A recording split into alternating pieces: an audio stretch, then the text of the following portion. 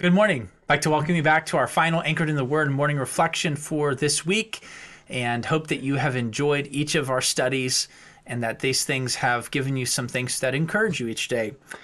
We are again in Luke chapter 1, verses 67 to 79, and so I'd like us to read it together, and then I'd like to share with you one final thought, answering a question: how can all of these blessings that we have talked about this week from Luke chapter 1, how do they become ours? What is the channel through which God connects us to those blessings? Here's what it says. His father Zechariah was filled with the Holy Ghost and prophesied, saying, Blessed be the Lord God of Israel, for he hath visited and redeemed his people. He hath raised up a horn of salvation for us in the house of his servant David, as he spake by the mouth of his holy prophets, which have been since the world began, that we should be safe from our enemies and from the hand of all those who hate us, to perform the mercy promised to our fathers and to remember his holy covenant, the oath which he sware to our father Abraham, that he would grant unto us, that we being delivered out of the hand of our enemies might serve him without fear, in holiness and righteousness, before him all the days of our life.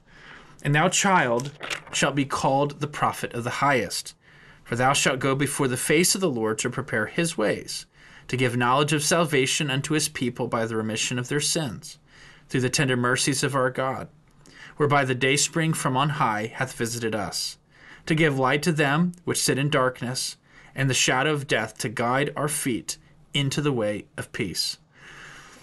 Now, we have talked about so many different benefits or blessings that are provided in Christ. We have talked about remission of sins. We've talked about being able to serve God without fear, to be able to serve him in holiness and in righteousness. We've talked about the fact that these truths are something that demonstrate God's faithfulness to his word, and this has been the continuous story of the Bible from Genesis all the way to Revelation. It's about the redemptive work of Christ. We've talked about the nature of that redemption, how Christ had to pay the price for our sin. To redeem us, he had to pay the price of laying down his own life and dying for our sins. And we've talked about blessings or benefits that are rooted in that gospel message. But that really leads us to one final question, and this is at the heart of everything here. The question is, how do the blessings that are provided in Christ, secured by Christ, available to us in Christ, how do those blessings become our blessings? How are we able to actually secure those things, if you want to put it in that way? Another way to ask the question is, what do we have to do to be saved?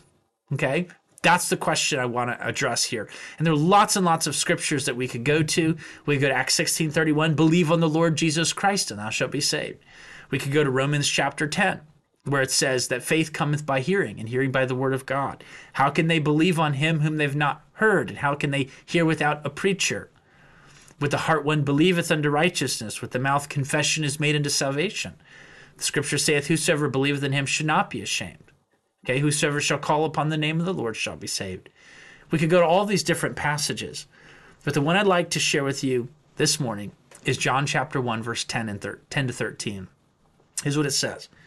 He, Jesus, was in the world, and the world was made by him, and the world knew him not. He came unto his own, and his own received him not. But as many as received him, to them he gave the power to be called the sons of God, even to them that believe on his name, which were born not of blood, nor of the will of the flesh, nor of the will of man, but of God. The simple answer to the question is, you must be born again. It's exactly what Jesus says to Nicodemus in John chapter 3. He says, Nicodemus, except a man be born again, he cannot see the kingdom of God.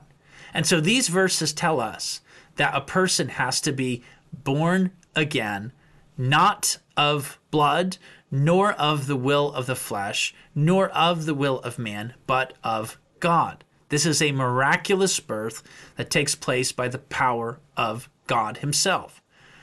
This spiritual birth is something that takes a person from being spiritually dead to being spiritually alive. And it happens at the moment that a person receives Christ. You can call someone God's child because they've received Christ. That's what these verses are saying. But the question we should ask is, what does it mean to receive Christ? Do I ask him into my heart? Do I make some commitment to him? What does it mean to receive him? Well, that word receive has the idea that you are accepting as true what the Bible says about Christ. And then you are taking that belief or conviction that this is true, and you are personally responding to it by trusting in it. That is the sense of what he means by receiving Christ. I'm convinced that he is who he says that he is.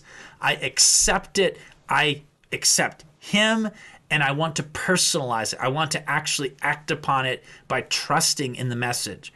For instance, in Ephesians 2:8-9, it says, "It is by grace that ye are saved through faith, not of yourselves. It is the gift of God, not of works, lest any man should boast." It's by grace, it is a gift, and it's through faith. So the way that a person receives Christ means that they accept what the Bible has to say about the fundamental components of the gospel, and the center of the gospel is Christ and who he is and what he did. So first of all, a person has to accept, hey, I need a Savior because I'm a sinner. Romans 3:23, all have sinned, come short of the glory of God. We have to accept that, in fact, we are guilty. As in Adam, all die. Romans 6:23, the wages of sin is death. We are under condemnation by nature, children of wrath. And we have to accept that, in fact, that is true. And we also accept what the Bible says about Christ. He's God in flesh. He's Emmanuel, God with us. And we have to accept what he did for us. He went to the cross and he despised the shame. He was nailed to the cross. He shed his blood on the cross. He died physically. He rose triumphant from the grave. And so because of who he is and what he did, we have the ability to be saved by God. We also have to accept that while we have the ability to be saved, that ability is not something that comes from us. In other words, we are incapable of earning our way to God or paying our sin debt ourselves. We have to come through Christ and Christ alone.